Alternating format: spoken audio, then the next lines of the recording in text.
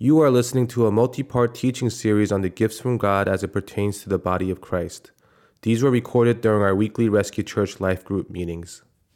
So last week we went over the fivefold ministry gifts from Ephesians 4, the apostle, the prophet, the pastor, the teacher, and the evangelist. And so this week we're going to be talking about the gifts of the Spirit, but these gifts are not the 1 Corinthians 12 gifts that are gifts of the Spirit. These are gifts kind of like that are hardwired into people. These are kind of the place where we operate from, and we're not limited to one of them, but many times we have a propensity toward one of these expressions as the primary and dominant way that we express kind of like who we are in the kingdom. And so I'm going to kind of land on that in a little bit, but I just wanted to say that to remind us that Ephesians 4 is gifts that are people, and Romans 12 speaks about gifts that are kind of hardwired into who we are and how we operate.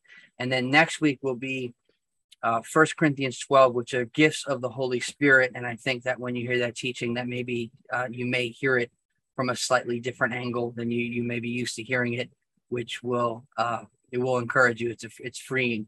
Anyway, so we're going to go into Romans 12 tonight, verse 1 and on. I beseech you, therefore, brethren, by the mercies of God, that you present your bodies a living sacrifice, wholly acceptable to God, which is your reasonable service. And do not be conformed to this world, but be transformed by the renewing of your mind, that you may be able to prove what is the good and acceptable and perfect will of God. So worship starts with getting a hold of your body. This is something that one of the first things that you've got to get a hold of is your physical body and your sexuality. And Paul said to Timothy to possess your vessel for honor. And so worship starts with getting a hold of your body and administering self-control. And that's just your reasonable service. That is only a reasonable response to a God who gave his own body for us. And so one of the ways we give our physical body back to the Lord and present it as a living sacrifice is that we die to sinful and carnal passions that are destructive. And that's one of the first places worship begins. When I was coming back into the kingdom, one of the things I realized was that I was going to have to stop being a nasty boy, and I was going to have to honor God with my choices and my sexuality. And this is something that is a very, very important principle, because Paul in this passage touches on the body before he even touches on the mind. So he's going to touch on the mind in a second, but for your worship to be authentic, you've got to get in control of your body. You have self-control and you need to administer it. And this picture here of presenting your bodies as a living sacrifice also speaks of the resurrection. Remember when Jesus appeared, from when he was raised from the dead, he went and he presented himself to the Father as a living sacrifice. And remember, he said to Mary, "Don't touch me. I have not yet ascended to my Father." So he was going to ascend to the Father and to present himself a living sacrifice. So this speaks of the resurrected life, and that's what worship is. Worship is a resurrected life. And in the Old Covenant, there would have to be flesh on the altar for the fire of God to fall. So no flesh, no fire, no sacrifice, no fragrance, no fire, no fragrance. These are all aspects of worship. And so this is a very, very critical and essential part of our reasonable service to the Lord. Now, do not be conformed to the world, but be transformed by the renewing of your mind. Right here, you have two options. You have conform to the world or transformed by the renewing of your mind. So there's no gray area. There's no I do what I want when I want, and I do what God wants when it benefits me. It is conform to the world or transformed by the renewing of your mind. And the word here, world, conform to the world. The word world in Greek is the word aeon or age, which is the spirit of now. So whatever is predominant, whatever is prevalent, whatever is we don't go with the flow. So you have the option to be transformed by the renewing of your mind or conformed. And those who are conformed, they go with the flow, with the current of what is popular. There is compromise, which is damaging to your conscience, and it renders your faith useless if you conform to this world. Now, I want to just encourage you that when we make choices, we are either conforming to the world or releasing the kingdom. Now, I don't mean if you buy a blue car or a red car, but I mean when we make choices that are moral, that are ethical, that are sexual, we are either conforming to the world or being transformed by the renewing of our mind. So we're either partnering with God's process to transform us, or we are partnering with the enemy's process to deform us and to really destroy the image of God that we were created in. So now I want to just bring some science into this real quick. The renewing of your mind. So one of the things about the human brain, and scientists, neuroscientists have found this out, the brain has what is called neuroplasticity, which means that when you do ecstasy or porn or all types of crazy things, it actually eats pathways through your head, like into your actual brain. So it carves out kind of ways and pathways in your physical brain. So when he's saying to be renewed, it's possible spiritually and physiologically to be healed and to be transformed. And so that means that there's healing for trauma, there's healing for sin and for the brokenness that happens when we partner with sin or someone else sins against us. And so Psalm 23 knew this same thing when it says that God restores your soul, which is your mind, will, and your emotions, through the paths of righteousness. So by renewing your mind and you doing what is right, God brings restoration to your life. And so Jesus paid for it, but for it to be manifested in your life, you've got to renew your mind and you got to journey on the paths of righteousness and begin to do what is right. And God brings healing to you on the inside. So by the renewing of your mind, now the word transformed in Greek here is the word metamorphosis. It's the process of a caterpillar becoming a butterfly. And what's so beautiful about this is that a caterpillar, once it becomes a butterfly, it can never go back to being a caterpillar again. It will die before it goes back to what it once was. So Jesus wants to transform our lives so deeply that we would have to, it would like, for us to go back to who we were, it would be like dying. And for many of us, if we went back to what we once were, we would probably die pretty quickly. I would probably die in a weekend or a week. But, you cannot go back. God wants to transform your life so deeply and so intrinsically that it's impossible for you to go back to what you once were. And so I think of a caterpillar. It's ugly, it's slimy, and it crawls on the earth. But a butterfly is beautiful. It's heavenly. It flies. So God wants to kind of lift us from this nasty, earthen, slimy thing and make us a heavenly creature that is beautiful for the kingdom. Okay, but be transformed by the renewing of your mind, that you may be able to prove what is the good, acceptable, and perfect will of God. So we're not getting transformed by the renewing of our mind so that we could become more religious and more judgmental, but so that we ourselves could accurately discern God's will so we could partner with it. It's impossible for me to partner with what I can't recognize. So God doesn't have three wills. He's not schizophrenic. God's will is good, acceptable, and perfect. And so I just want to say that because I've seen people butcher that. The good will of God, the acceptable will of God, and the perfect will of God. That just means that God has three wills, but this is actually three descriptions of one will. So anyway, I just thought I'd share that with you. Verse 3, for I say through the grace given to me, to everyone who is among you, not to think more highly of himself than he ought to think, but to think soberly, as God has dealt to each one a measure of faith.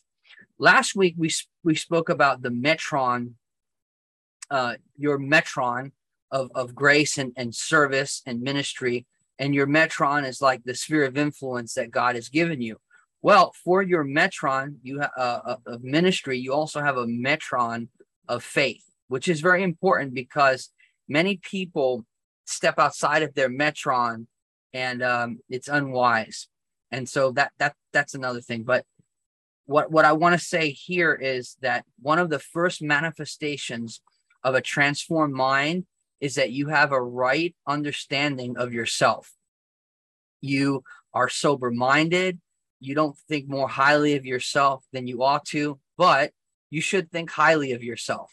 And the reason I say that, I don't mean in a way that is in a way that is prideful. I mean, you're valuable. When Jesus bought you, you were not on sale. So you were bought with a price. So the price that Jesus has paid for you is the thing that determines your value. So what someone is willing to pay for something is what actually determines its actual value. When something goes on sale, that is a revelation that it was overvalued.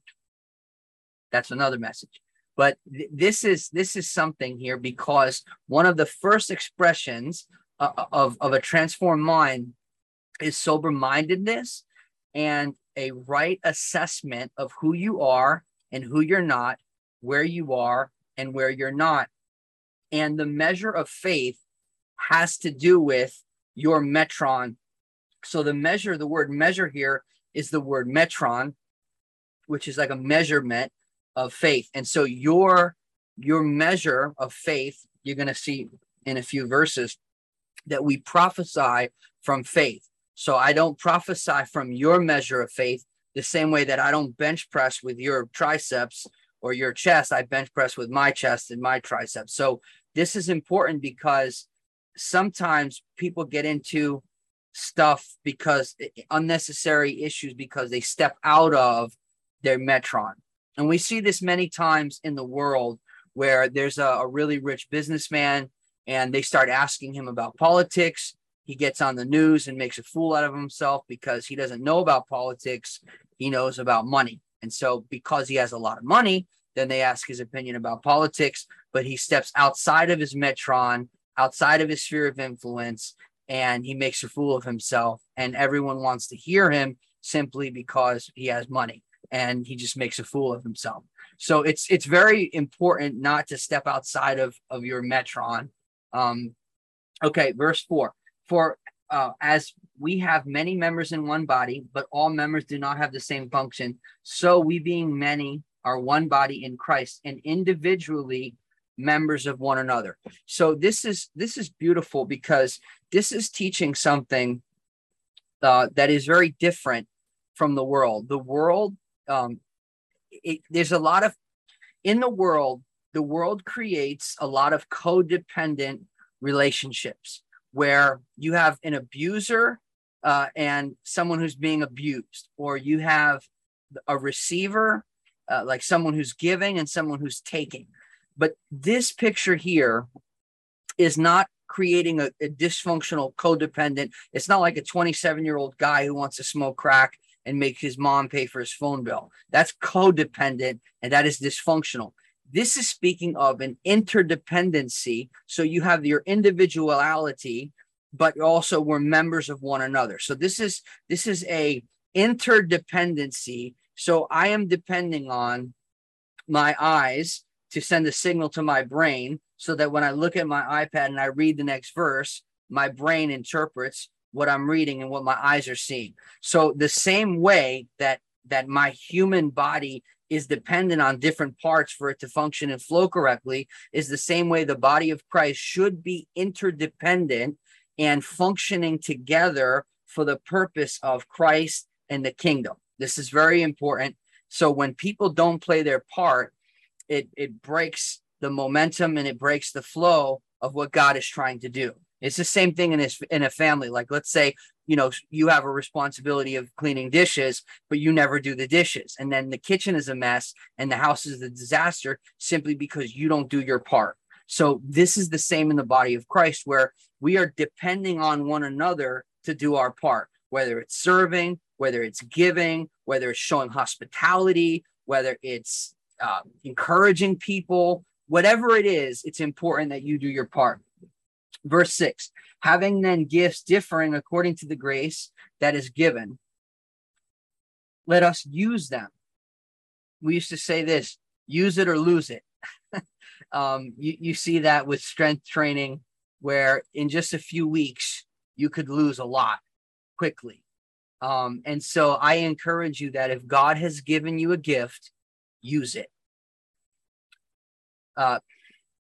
Let us prophesy in proportion to our faith. So this is important because in the New Testament, the New Covenant, we prophesy according to faith, and that's important.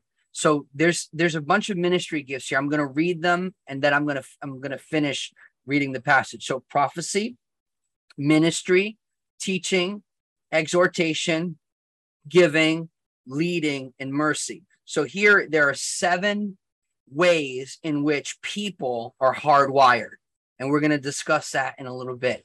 So the word ministry here is serving. It's the word diakonos, where we would get the word deacon. And the whole point of serving is about being attentive to someone else and being so attentive that before they ask you, you know what they need. Like me and my wife recently, we were in Panama, and I couldn't even get my glass halfway empty before the servers were there filling up our glass. We didn't have to ask. They already knew. So when you're serving, you should be observant. If you want to be a good servant, you need to be observant. You need to be watchful. You need to be able to read what is the need. This is very, very important. Teaching, whether it's the Bible, whether it's something else, teaching. Exhortation, this is encouraging. This is inviting. This is calling people near. The next one, giving. When someone is a giver, they don't have to be asked. They naturally move toward the need. Leading.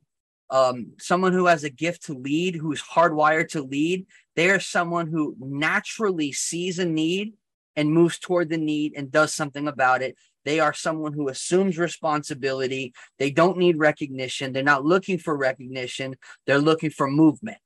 The next one is mercy.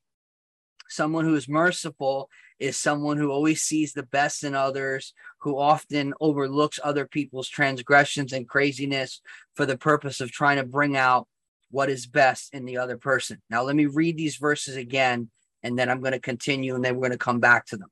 Okay. Verse starting in 6. In 6. Having then gifts differing according to the grace that is given to us, let us use them. If prophecy, let us prophesy in proportion to our faith. Or ministry, let us use it in our ministry. He who teaches in teaching, he who exhorts in exhortation, he who gives with liberality or generosity, he who leads with diligence, he who shows mercy with cheerfulness. So the last 3 don't just speak about what to do, but how to do it. It's very important that when you operate in the gifts, you don't just operate in the gifts because you can or you should, but you do it the right way. Like if you're going to give with generosity, if you're going to lead diligently, and if you're going to show mercy with cheerfulness, not like, oh, look at all I've done for you, but you show mercy because you actually care. So these gifts are not gifts of the Spirit that, you have them like here or there. These gifts are kind of the way God has hardwired you to be. So one of these is a place that you naturally operate from in a way that is dominant. You may function in a few of these, but one of these, it's not definitive, and it's not about identity. It's about how God hardwired you, and you naturally kind of flow from this place. So this is important because in Ephesians 4, you have gifts of the Spirit that are people. In Romans 12, you have gifts of the Spirit that are ways people are hardwired. And then in 1 Corinthians 12, you have gifts of the Spirit that are of the Spirit and from the Spirit to communicate and to demonstrate the supremacy of Jesus Christ in ministry, to edify the body of Christ and to reveal Christ. So I'm going to get into that next week and you're going to probably hear something that you may not have heard before in a way that is slightly different, and I hope it's liberating. But this is important here. Let's continue. Let brotherly love let love be without hypocrisy.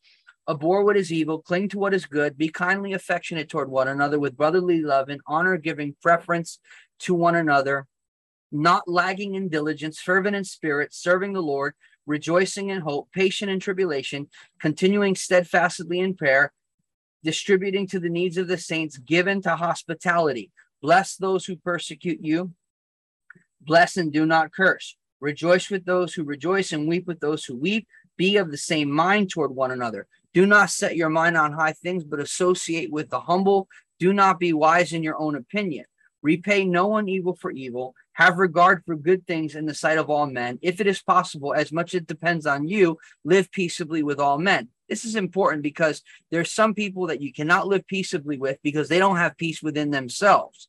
So those are the type of people that are toxic, and you need to cut that off.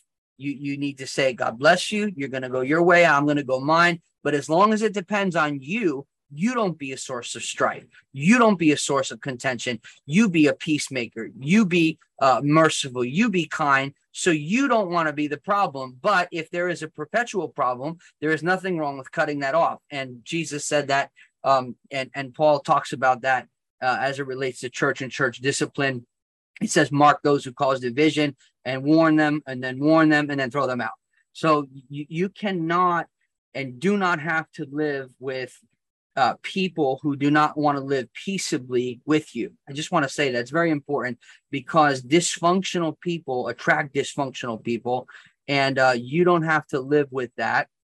That is not God's best for you, nor will that do anything for you to help you in any way.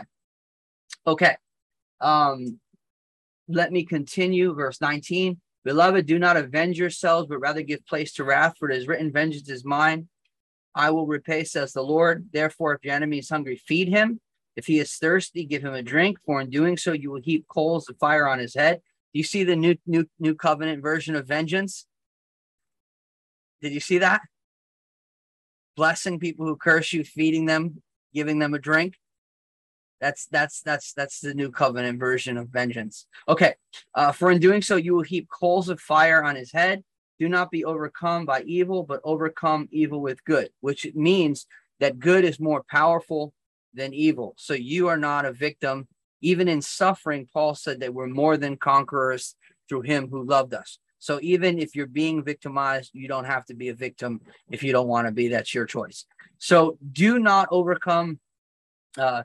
be overcome by evil, but overcome evil with good, which is encouraging, and it means that you can. And whenever the Bible tells you you can, whether you feel you can or not, whether you were told you can or not, that doesn't matter. What matters is if the Bible calls you to something, then there is grace to walk in that calling. And so if God commands you, when he releases his word, there's grace on his word for your assignment, and you will be able to accomplish what he sent you to do. So I can't preach this whole text, but I want to say to us that our main focus for this life group and for this teaching is the gifts, the 7 gifts that are hardwired into us.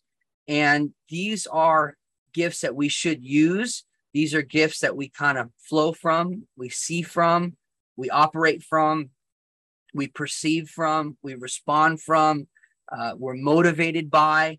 And so I hope that is helpful. But these gifts are, again, for the edifying of the body, because if the body is strong, then the church will be fruitful. If the body is weak, the church will be unfruitful. Everyone doing their part creates movement, growth, momentum, health. One of the things that happens when a body part isn't used in the natural is atrophy happens. So if someone has bad circulation, and let's say blood flow doesn't get to their toes, eventually they're going to lose feeling in their toes, and eventually they may even lose their toes, because without blood flow there, it's going to die. So wherever there's not blood flowing, eventually it's going to die. So There are many people in church, and there are many churches full of people with atrophy who are not being, they're not exercising, they're not using their faith, they're not using their gifts, they're not growing, they're not activated, they're not equipped. And so it's like the devil beats on them 6 days a week, and then they try to show up for church one day. And that is not how you're supposed to live. You're supposed to be equipped with a measure of faith for your metron, understanding the character and nature of God, and flowing in who he's created you to be an ambassador of his kingdom in your metron or in your sphere of influence, the places where God has sent you. For example, your home, your workplace, your relationships. Your metron also deals with your resources, your relationships, your opportunity, your skills, your talents, your opportunities, the challenges you face. Your faith is for your metron. So your faith is not for my metron. That's what many times we have inexperienced experts who want to jump into someone else's metron and tell them how to do something they've never done instead of being faithful in their own metron. That's a whole nother message. But so then if you go into, I want to go into 10 a little bit, 10 and 11, be kindly affectionate toward one another, in honor, giving preference to one another. That is the key to a successful marriage, where you embody the gospel and you are giving preference to the other person. Jesus chose us over his very own life. If you embody that part of the gospel, you probably won't have a lot of fighting in your marriage. Next one, not lagging in diligence. So it's talking about don't be lazy. Like this is actually talking about in work, diligent. The Bible says the diligent hand makes rich. The Bible says that the diligent will bear rule. So money and power come to people who are diligent. Under my keyboard, I have that proverb written, the diligent hand makes rich, taped to the bottom of my keyboard. You have to speak over yourself. Rejoicing in hope. This is another one. Fervent in spirit, deeply resolute in the direction that God has given you, and that is clear. Fervent in spirit, serving the Lord. Serve the Lord with fervently. When you used to serve the devil, it was fervently. It was all weekend. It was all week. It was 24/7. You know, and then with Christians, they're like, oh, you know, I can't, this and that. I mean, what happened to the fervency? So anyway, rejoicing in hope. Now, this is really good. This is an encouraging one. Rejoicing in hope, which means that I'm rejoicing about not what I currently have, but what I'm expecting. So it's like singing the song before the breakthrough. So hope is so powerful that it has an effect on my emotions before I receive what I'm actually hoping for. So you know who has hope and who doesn't have hope. You hear it in their mouth. It's you can't hide it. You hear doubt in people. You hear unbelief in people. You hear, if and this and if that and if, instead of a deep resolution, rejoicing in hope. In other words, we're celebrating the victory before the buzzer sounds because we know what was promised and what God said. So that's important because that affects how you wait. Hope is energizing. Depression is draining. Just thought I'd share that with you. Patient in tribulation. So when you're going through something, go through it with cheerful endurance. That's what patient often is. Cheerful endurance. It's the ability to endure with a smile. This is why crazy people whose faith has been tested have a laugh. It sounds like a sinister laugh. Like they have this laugh. They have something deep in them because they've been through something. If you hear Heidi, every once in a while, Heidi Baker, when she talks, she starts laughing because that's her history and that's what she went through. And that's her joy because she has endured something. So like most people of faith, like most crazy people of faith, have like a little laugh inside them because they are calling to remembrance the things that they've been through, and they know that God has been faithful. So if you ever listen to people, you hear that in them. Some people have that. If you don't have that yet, that's all right. Stick around, and you'll get tested, and eventually you'll have a sinister laugh. And that laugh will be you calling to remembrance the faithfulness of God in your life when you were really hurting, down and out, and God brought you through. Okay, continuing steadfastly in prayer, distributing to the needs of the saints, given to hospitality. So this is ways of how we are to serve the Lord, irregardless of one of those ways that we're wired. So our character, this is important, our character should all be the same.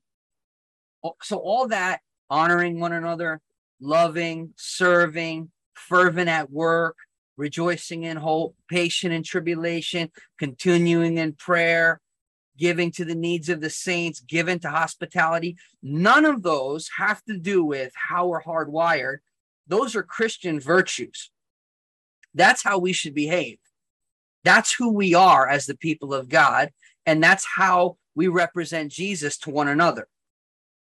So this is important for you to understand, because people will be like, this is not my gift. That's not my gift. What's your gift? Nothing's your gift. You don't do anything. And then you wonder why you're miserable, because you're focused on yourself. You don't serve anyone else. You don't do anything for anyone else, and you're depressed. Well, if I didn't do anything for anyone else, I'd probably be depressed too. And if all I did is focus on myself, I'd probably be depressed as well. That's not the life of a Christian. The life of a Christian is someone that Jesus is being formed in, and then it's being expressed through your life. So God is working in you, but it's your job to work it out. Paul said, work out your own salvation with fear and trembling. So God works it in you, and then you work it out. And you take it seriously, and you're sober-minded about it, because God has given you a metron of grace and a metron of faith. He's given you a metron of where you have influence, and a measure of faith to navigate in that. And he's given you gifts as it relates to ways that you're wired to be effective in the place that he sent you. So I hope that that has been helpful. If this is helpful, please share it. Thanks for listening to the Rescue Church podcast. We would love to see you in person. For more information, visit rescuechurch.tv/invite.